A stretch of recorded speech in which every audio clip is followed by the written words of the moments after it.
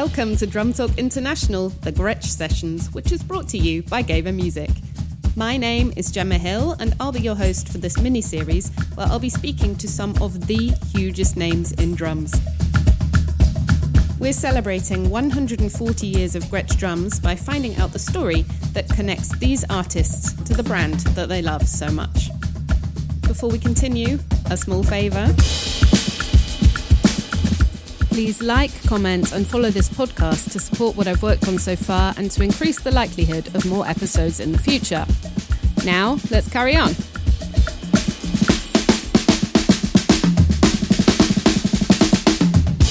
My guest has toured and or recorded with artists such as John Mayer, Toto, Sting, Diana Ross, Mike Stern, Wayne Krantz, Rascal Flatts, Iris Ramazzotti, Michael Bublé and many, many more.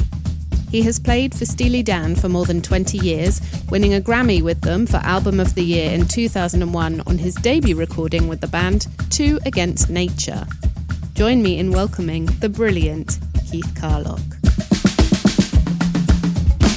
So I'm going to start off by saying, Keith Carlock, welcome to Drum Talk International, the Gretsch Sessions. And secondly, I found a magazine. This was the last time that we would have been in touch, and it was 2015. I was editing a drum magazine in the UK, and you were on the cover. Oh, wow. Yeah, I remember that. I think that photo's from the London Drum Show. Yeah, that's right. Yeah. Was that 2015? Yeah. I think you'd just joined Toto. You'd done a tour in Japan with Toto. That's right. I remember. Wow. Time flies. It does. So back then, you were living in New York, and now you're living in Nashville. Yeah. Can you tell me how that happened? Yeah, it kind of gradually happened over time. I had family here for years. I grew up in the South originally. I'm originally from Mississippi. A lot of people don't know that, but my family lived in Nashville. They kind of migrated up north to Nashville over the years while I was in New York. I was in New York for over 20 years, and that kind of became home. But long story short, I was visiting here a lot because my family was here, during the holidays and things like that. And my wife and I were starting our family, and we were starting to have kids, and we had one, and then we had two, and then we had three. And then we were like, Manhattan's getting a little difficult. And since we had been visiting here so much, we kind of started liking it and thought we would give it a shot. And we had a lot of time to kind of think about it and figure it out where we wanted to be in the Nashville area, and found a cool spot, and we love it. It was a weird transition at first because we were so used to the city life, but now we love it. It's been great, and the kids are happy, so that's really what matters. What are your favorite studios to record at in Nashville? Well, Blackbird is great. I haven't done this in a while. I've been recording at home so much. Blackbird is awesome. There's Ocean Way is like this old church that's beautiful. The drums sound great in there. Yeah, I'm kind of blanking right now, but those two come to mind. Yeah, there's so many great studios here, And that was the thing about New York. It seems like they were all disappearing, and Nashville seems to be one of the only places left that still has some great rooms that are being used, Is it true what people say about you feeling like you're just seeped in musical history when you're around there? Yeah, for sure. Yeah. I never thought about being here in the music scene. It's just the way it happened was mainly just to raise the family here, and just to get out of the city and give something else a try.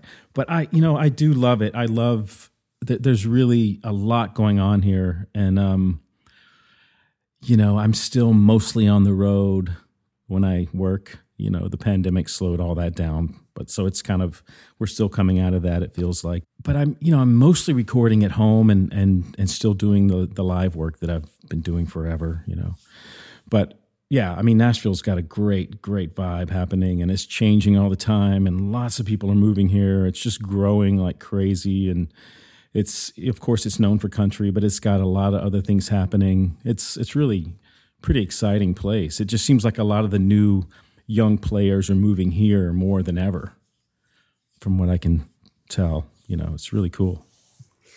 Okay, I'm going to go a bit more general now and say, how do you describe your career to someone that you just meet? Whoa. Well,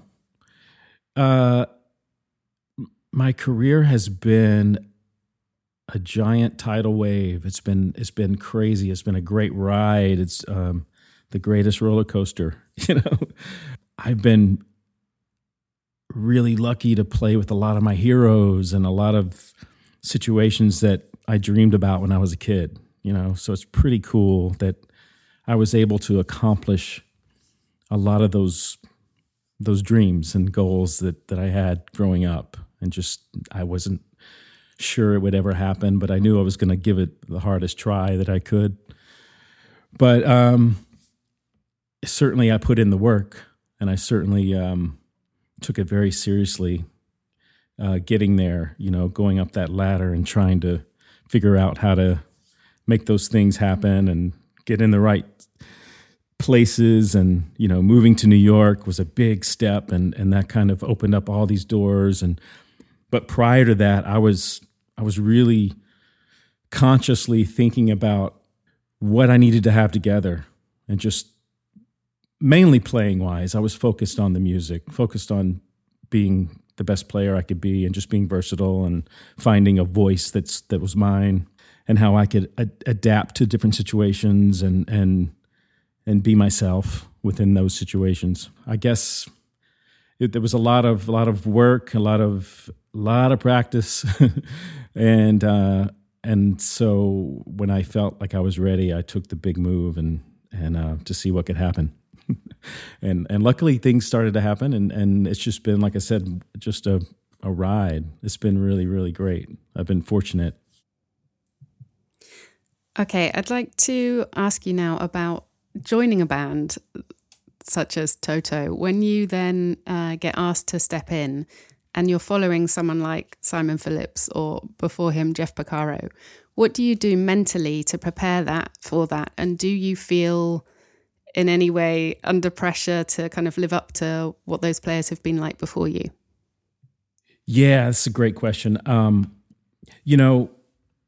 It's always an honor. It's always kind of like this, you get this another credential, added to your story, I guess. When something like that happens, you're coming in after someone you really admire and respect, and you're maybe joining a band that you have all this respect for, and there's so much history there. And I have a lot of experience doing that. I mean, from the very beginning, I just feel like I was replacing all these legends, from some of my first gigs in New York to, especially Steely Dan. I mean, that's been all the drummers that have been associated with that group. And then Toto coming later. I mean, it's an honor and it's a privilege, and I take it seriously, and I just try to tell myself that I have something valid to say with it, and just try to really do the music justice in my way, but also taking, paying homage to what was done, and all those great players, like you say, Simon and Jeff. I mean, it doesn't get much better than that. It doesn't get any better than that. So it's cool to be a part of, to be associated with that. But it's also a responsibility to come in there and just be confident and do your thing. And that's what I've always tried to do. Just make it okay. I'm gonna be okay there, but I'm gonna do it my way, and hopefully it's just as valid in some way. Okay, so you're not the only musical person in your family. Can you tell me a bit about your wife is also a musician, and your children seem to be musical too? Are you comfortable talking about them? Oh, yeah, of course. I love talking about them. My wife is a great singer, songwriter, and that's how we met initially in New York. She was there when I moved there, and we had some mutual friends that connected us, connections just kind of, we ended up meeting through those people that we knew mutually, and the rest is history. But yeah, I mean, she's great, really talented. And we used to do shows together back in the day. We've done recordings together, and we've written songs together, and that's been really fun to have that to share, And I have three daughters, and they're all still pretty young. My oldest is 12, and our middle child is 9, and the youngest is 6. So they're all starting to show their talents more and more, and they're all into acting, and they're doing really great. They have an agent. They're out there auditioning all the time. Actually, they do it from home. We have a whole video set up where they submit auditions. That's how they do it now. It's not in person anymore. So they're really talented there. They all have just natural musical talent. The older two really are good singers. Really, really, like they just sing in tune, and they have good rhythm, and it's just natural. I'm not sure about the younger one yet. She's more into dancing and doing some acting.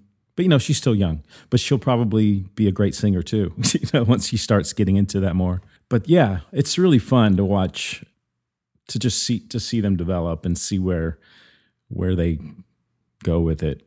I try to just watch it and be there to just guide them if they need anything. But it's really, I just like letting them find their way, because that's the only way I knew. I didn't have anyone.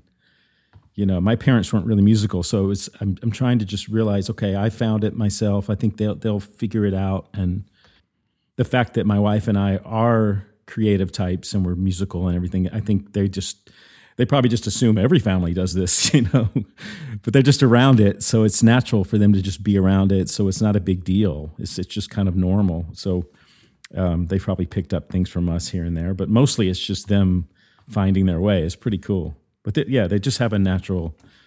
I mean, if they didn't have it, I would be kind of freaked out. If they didn't have just a natural, because of us, being the parents. I don't know. Sorry, I was going to ask if they've taken an interest in drums as well, or is it mainly singing? It's mainly singing and acting right now. The oldest, she's played a little bit of drums. Like some of the auditions, sometimes, they want you to play a musical instrument, or sometimes she's had auditions for roles where she had to play drums, and I would just quickly show her a few little things, but she doesn't really have that desire to just practice and get deep into it yet. I mean, maybe eventually, we'll see.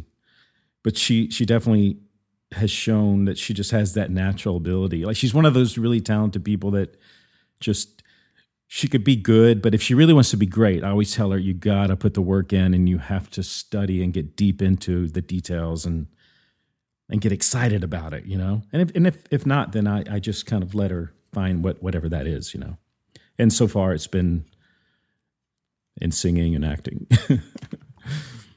So where you said your parents weren't musical, do you know where it's come from with you then? Because music is really genetic. I don't know. I was just, my situation, I didn't have parents that were, they just didn't have any musical, it was just nothing. They were fans of music, and so that was really it. I just had music playing around the house, but I was one of those weird kids that just knew from the beginning, somehow this is what I wanted to do. Like from a really early age, I just knew already. It's really bizarre. I just was drawn to the drums from the earliest age I can remember, just listening to records and trying to figure out what I was hearing and what they were doing. And as soon as I could, I wanted lessons and I wanted to get drums, and they just never stopped. And my parents were luckily supportive with it. But they eventually realized this is not going to stop. So they were like, they were great because they were really, I think because it was so foreign to them, it was exciting, seeing me develop and then get into situations that were encouraging me to keep going and that maybe I had something, something there. So they had fun with it. And I was in bands from age 10 or even earlier. I was playing in bars, and they had to get me in, and take my drums and help me set up, and they got way into it. So that was great. But yeah, it's weird. I just kind of figured something out, and it was always my identity, always my escape. What advice are you able to give your children about the music industry? Don't do it. No, I'm kidding. It's really, the industries are just, they change so much. And I kind of come from the old school. I always feel like I was one of the last ones to get into the business, like kind of the old school way, before social media and before everything that the tools that everyone has now. But I just focus on, with them so far, is just putting in the work. If you love something and and you find some kind of passion that you love, you just have to put in the work, and everything else will work out. You'll get opportunities because you're great. Not, of course, the other skills of life will happen, and they can work on that later. But right now, it's just putting in the work and just being, better than just good. So that's where we're at so far. On the topic of your family, how is it now with children and touring? How do you deal with that? It's gotten harder with 3. When we just had 1 in the beginning, it was easier to manage, because even before kids, my wife would come out a lot. She would travel with me, and with 1, it was easy to do. It was a lot easier than having more than 1. We just kind of had a rule where we would try not to go longer than 2 weeks apart. So if I could come home on a day off, or if I could manage to fly them out to meet me somewhere, that's what we would do over the years. I mean, since the pandemic, I've been forced to be home more than ever. So that's been great to go through that and just kind of figure out other things to do. That I just had never been home this much, and it's been wonderful to be a part of their everyday life. That I would have missed so much of it. So it's really great. If things were just continuing as they always did for 20 years. I just had this 20-year run that just never stopped, and then bam, it was like, I'm sure we all felt that. It's like all of a sudden we're forced to just pause and figure out, oh, okay, now what? What are we going to do now? Because we were the first to go and the last to come back. Especially the live industry. It's been a interesting time, but there's so many great things that happened, I think, because of it. At least you have to look at it that way. Are there other things that you've developed during that time that have added to your career, or added to your skill set, rather? Well, definitely the recording thing, because I'm really late to the game on it, but I always wanted to have a home studio that I could just record drums for people or whatever. And that's mainly what I did during the time. I decided, well, this is my chance. I'm home. I don't know how long this is going to be, and I can finally just focus on it and just get all the gear that I need. And I had some. Nashville has some great engineers, and I've met some that become friends that came over and helped me learn Pro Tools really fast. And, I was starting from, I just not a technical person in that area. But now I'm just completely self-sufficient, and I can, as I said, I'm late to the game. This has been going on forever, and I'm finally able to say I can record from home, but that's been fun. And so, yeah, that's probably the main thing that happened for me during this downtime. It's been really great, and it's been consistently busy. It just kind of, luckily, I guess everyone was doing it during lockdown and stuff, but I guess people knew that they could pretty much contact anyone to play on their stuff. It was like this weird time where everyone was available no one was on the road. No one's working that much, at all. Most people, that was helpful. And it just built from there. And I was able to kind of get some things rolling right away. And so it's been great. I never had that before where I'm home, I can have a little business going on the side, So that's been kind of cool. You've been with Steely Dan for 20 years now. How do you keep everything feeling fresh and like you still have a good time on that gig? Or it sounds as though. So how is that working? Yeah, I love it. It's it doesn't get old. I mean, it helps that we don't really it's been a consistent gig, but there's been a lot of downtime. At the beginning, they would do a tour, a really long tour, and then take maybe a year or two off. And that's kind of when I was able to luckily just fit in all these other things that came along with Sting or with John Mayer and even Toto, and did some stuff with James Taylor. It was all like in between tours, and it just kind of miraculously worked out timing wise. I got lucky.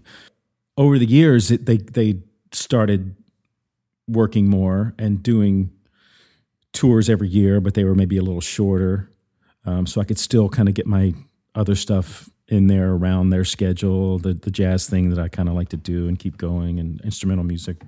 But the gig itself, it doesn't get old. I love it. I'm a huge fan of the music, and it's just such a unique. Everything that makes up what Steely Dan is very unique unto itself. Being that there's just so many, all those great recordings and great drummers from the early days in the 70s, and of when they used to craft these great sounding records, and that whole era was, I love all that. It's my favorite stuff, just the 70s and the 80s, some of the 60s. It's just that whole era of record making, the crafting that went into it.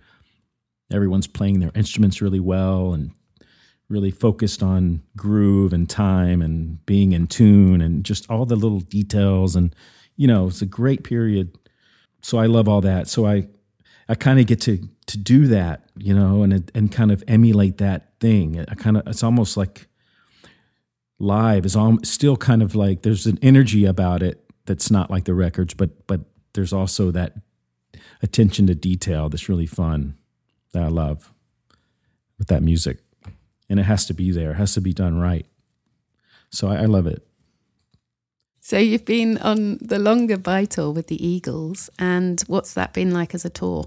It's been great. I mean, that's a killer lineup, if you ask me.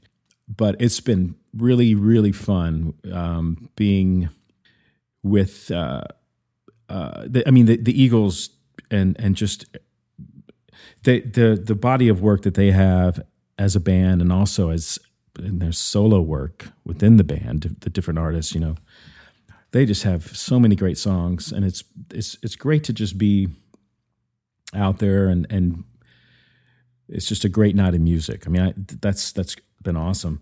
It's been different for us because we're the opening act, and I mean, I guess it's considered a double bill, but we are the opening act, and so we just have an hour set. Usually we play 2.5 to 3 hours on a normal Steely Dan tour, So it's like a really quick set, and we just get out there and it's just done before you know it, which is, in some ways it's kind of neat. In other ways it's like, oh, we're just getting warmed up. But it's fun to just go out there and just nail it, and then just we're done. We get out early. We're like, we get out of the building and we're back at our hotel, before 10. It's pretty weird. And we have the late sound check. So it's like, it's a really much shorter day than usual. So it just feels very different, but it's been fun. But yeah, it's hopefully it continues for a while. It's been really great run so far. We had to unfortunately cancel a few shows due to just a minor illness in the band, but we're going to get back out there in January. How on earth do you compile a set list for 1 hour out of the material that there is with Steely Dan? I know there's just a lot of tunes we don't play, that I'm sure people would love to hear and that I would love to play. It's up to Donald. Donald decides what he wants to do and always has. It's always been whatever Donald and Walter want to do. But now that it's just Donald just decides, because we lost Walter, as you probably know. But Donald just, before the show, may make some changes, but we generally have something set in stone, like a rough set list of what it's going to be for the tour. And there's a few little sections within that where he'll switch things out just to keep things fresh, for our sake, But yeah, there's so many tunes we could do, as we go along, I'm sure it'll change, but yeah, that's hard to do. It's hard to get, because, Donald has his tunes that he likes to play, and then they're not always going to be the hits.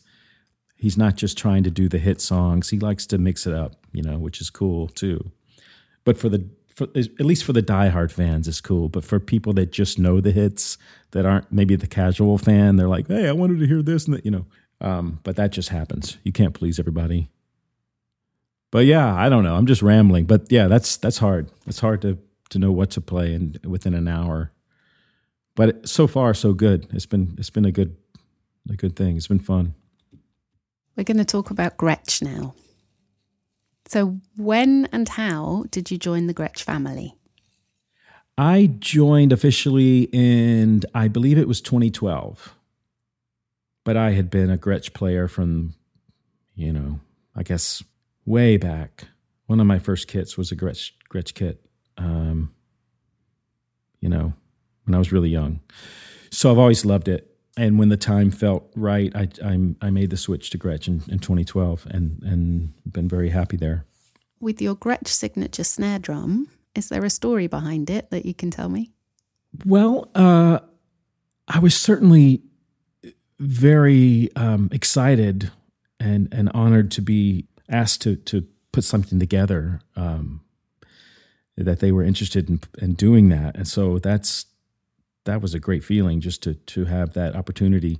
But, I wanted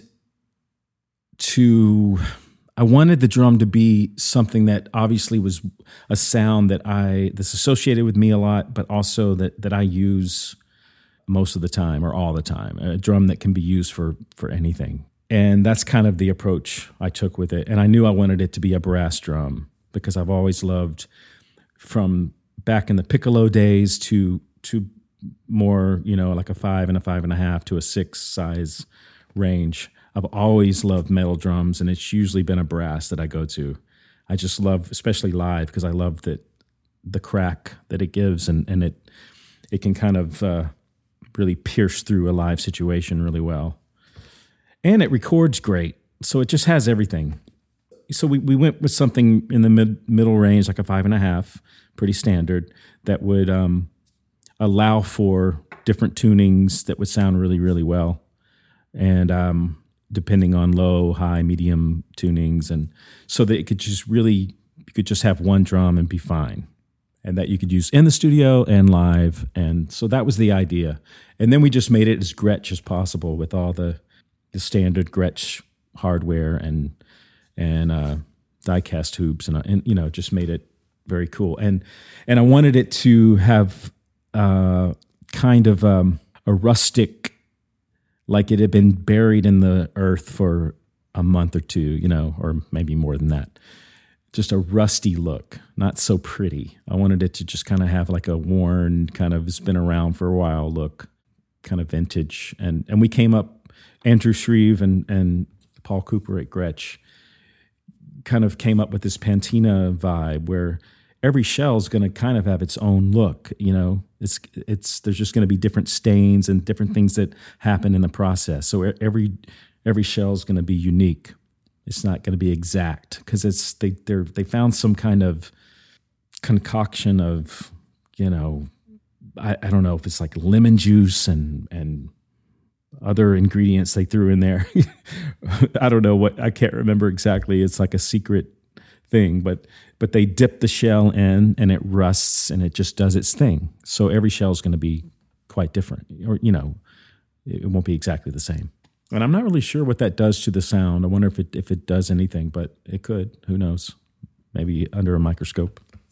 But I've been really happy with it, and I've gotten so much great feedback, and I think it was definitely a good size choice too, because I think it was the only metal 5.5 in the USA line that the Gretsch hadn't had that size before. So that was great that we could put that out there, and the feedback's been amazing. I mean, I get contacted through social media all the time from people that just send me pictures and how much they love it, and so that's kind of cool. I'm glad people are liking it. How did the process start? Did you say something to Gretsch, or did they just come to you and say that they wanted to do something? They came to me. We I may have hinted at it, but eventually they came to me and just said they were going to do a few more signature drums with a couple of artists at that time, and I was one of the chosen ones, and I was very excited about it. And we just started by talking about the dimensions and the specifications and the shell and it being brass and all that. So we narrowed it down to a few things, and then we just started going through a few prototypes and changing little things here and there as I played around with it. I think we went back and forth maybe 3-4 times until I felt like we found the right thing, and that was it. It was pretty straight ahead, pretty simple. How long did the whole process take from start to finish? I guess, I think maybe 6 months of prototypes, and then I don't know, maybe within a year we had something going. I'm not sure how long it took to get it out there, but I would say within a year, the whole process of choosing everything and getting the first batch made. I think there were a lot of orders at first, and they were backed up, and they send me this. That we don't have anything about me on the actual shell. It's like inside the shell, there's a sticker, the Gretsch sticker, and I sign those. So that's kind of the signature part of it. So they've sent me so many labels, and I sign them all and send them back, and they stick them inside the drum, and so that's cool. Because not everybody's going to want to have someone's name on it. I get it. So it's a good way to do it. To keep it a little incognito, where if you want to know, there it is. If you don't, it's just a great drum. It's a great looking drum, and it sounds great. I find that really cool that you actually sign the labels. It's not even like they put a laser signature on the drum or something. It's really come from you. Yeah, totally. Old school all the way. It's great. It's like I just get my Sharpie out and sign it. Seriously, that's it. Did you have to limit yourself to or set a target for how many stickers you would sign per day or anything? No, but I think they send me 500 at a time. And I've done several of those batches, and it's all like, it's rolled up, all together, rolled up like a poster. And I just do one by one. I'll take a few breaks because it gets a little uncomfortable, but I just set aside the time. I'm like, going to get this done. And, it's not too bad. You get to where I try to make it neat, but I still have a little scribbly way of doing it, It goes by. What a bizarre thing to do as part of your career. I just wonder, what would you have thought of that when you started drumming if you knew that one day you would be doing that? Oh, I don't know. That's really weird. Just the signing signature drum thing. Yeah, it's crazy. It's really crazy. It's just one of those. Yeah, that's certainly a dream that I may have had at one point, but I really didn't think that would happen. It was pretty cool. And it's great that it's Gretsch and that they wanted to do that. It's very, very cool. It's an honor for me. Right. I'm going to take you on to the supergroup question. So who would you pick for your supergroup? And they can be people that are no longer with us. They can't be people that are no longer? They can. Oh, they can. They can. Oh, man. Well, supergroup. So maybe let me say Zigaboo on drums from the Meters, and then we have I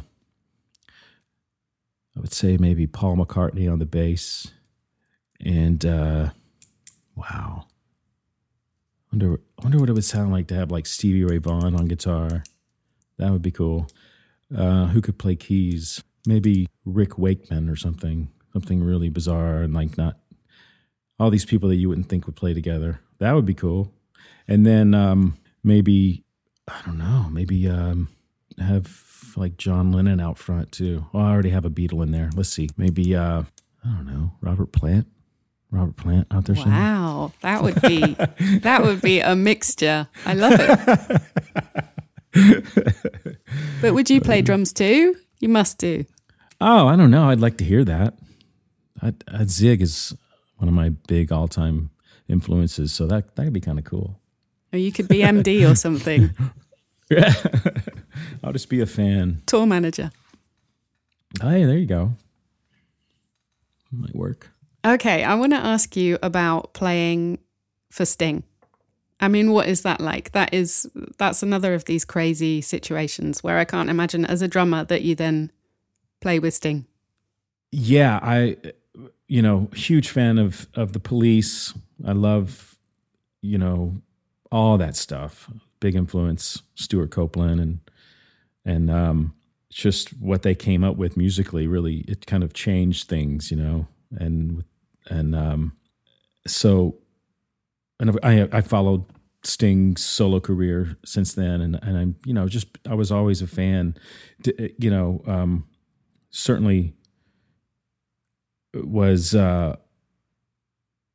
someone on my list that I would love to play with, but you don't think these things are going to present themselves. But it was during my first tour with Steely Dan, which was in 2003. At that time, somehow, there was a buzz going on with me, I suppose, because I was this new guy in Steely Dan, and a lot of people didn't really know much about me. I just kind of came out of nowhere, and so there was a buzz, and I think there were some people that somehow Sting heard about me, in word of mouth, old school way. And I remember our monitor engineer, Vish Waddy was his name, great monitor engineer during the Steely tour in 2003. He also worked with Sting, and he somehow got word that Sting was looking for someone. Come to find out, Vinny couldn't do whatever was coming up because of other obligations, so they were just trying to find someone.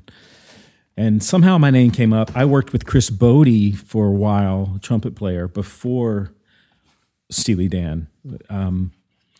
And him and Sting are good friends. Chris, I know for a fact he must have put in a good word for me to Sting. So somehow my name just kind of came up a few times. And so I guess that created enough curiosity on his part to fly me out to his house outside of England. I mean, outside of London.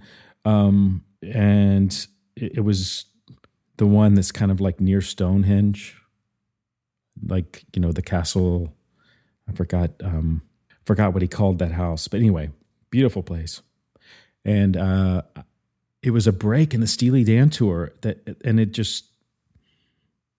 he invited me out to his home. They were rehearsing for some promo stuff coming up. So the whole band was there. Vinny was there. First time I'd met Vinny in person, and we hung out I was there for maybe 5 days, and I didn't play. I just kind of hung out and just got to know everyone a little bit. I had the best time with Vinny. I'll always remember that. It's just, we just cracked up and just had he was really cool. He wasn't like, at least he didn't make me feel like he was bugged out that I was just hanging out watching, that he was really cool. And it was just a hang, I guess they just wanted to make sure I wasn't like some weirdo, and that I guess they had heard I could play. And I guess Vinny must have said something as well. Anyway, the stars aligned and And I came in later that year and finished up the promo that Vinny couldn't do, and then I was on the tour that following year, and that went on for I think 2 years. It was a 2-year stretch with a few breaks in there, but it was pretty full on for 2 years. And then I had the time of my life. Musically, it was really incredible. I learned a lot, and but getting to see the world a few times. We went around, I guess, a couple of times, and it was just a great. The accommodations were, insane. It was all like rock star treatment. So all that was fun and cool, and I just had a great time on top of the musical part, which was really, really inspiring and fun. And we played Police tunes, of course, and we did just stuff from his whole career. It was really fun, just changing it up all the time. And I remember rehearsals. I think he was always getting bored and wanted to change arrangements, just try new things, try new grooves, tried just, constantly evolving the songs, just to see where they could go. And that was one thing I learned, just how he works and how, just being around that creativity was really something. It was great. But man, it was incredible. Just another crazy experience in my ride, my roller coaster, It was one thing after another in those days. It's crazy. How on earth do you deal with nerves or in a situation like that? Firstly, you turn up at Sting's Castle, and then Vinny's there to kind of mentor you through the drum parts. How do you deal with that? I don't know. I'm sure I was super green and nervous, but I just tried to hide it. But they made it comfortable, and they were all really cool, and that helps a lot when you don't feel a weird vibe, and everyone was welcoming. And playing with Steely Dan really puts you on the map. I mean, they're really well respected within the whole industry, and especially amongst musicians. And of course, Sting has that same thing, where if you're involved with Sting, you're considered one of the great players. And that's what the whole Steely Dan thing was all about. And I think it just kind of gave me a credential that always helped, like people respected that right off the bat. So it helped. They were all very fun. It was my first time around. I was the only American, so it was the first time around all the British humor that I learned to love. But at first I was so thrown off. Because we have such different sense of humors, as it's just like. But I had to get used to that thing, and then I loved it. I started, it was really fun. But at first I was like, how do you? Are they being mean, or is it just the humor? Or, But yeah, it was fun.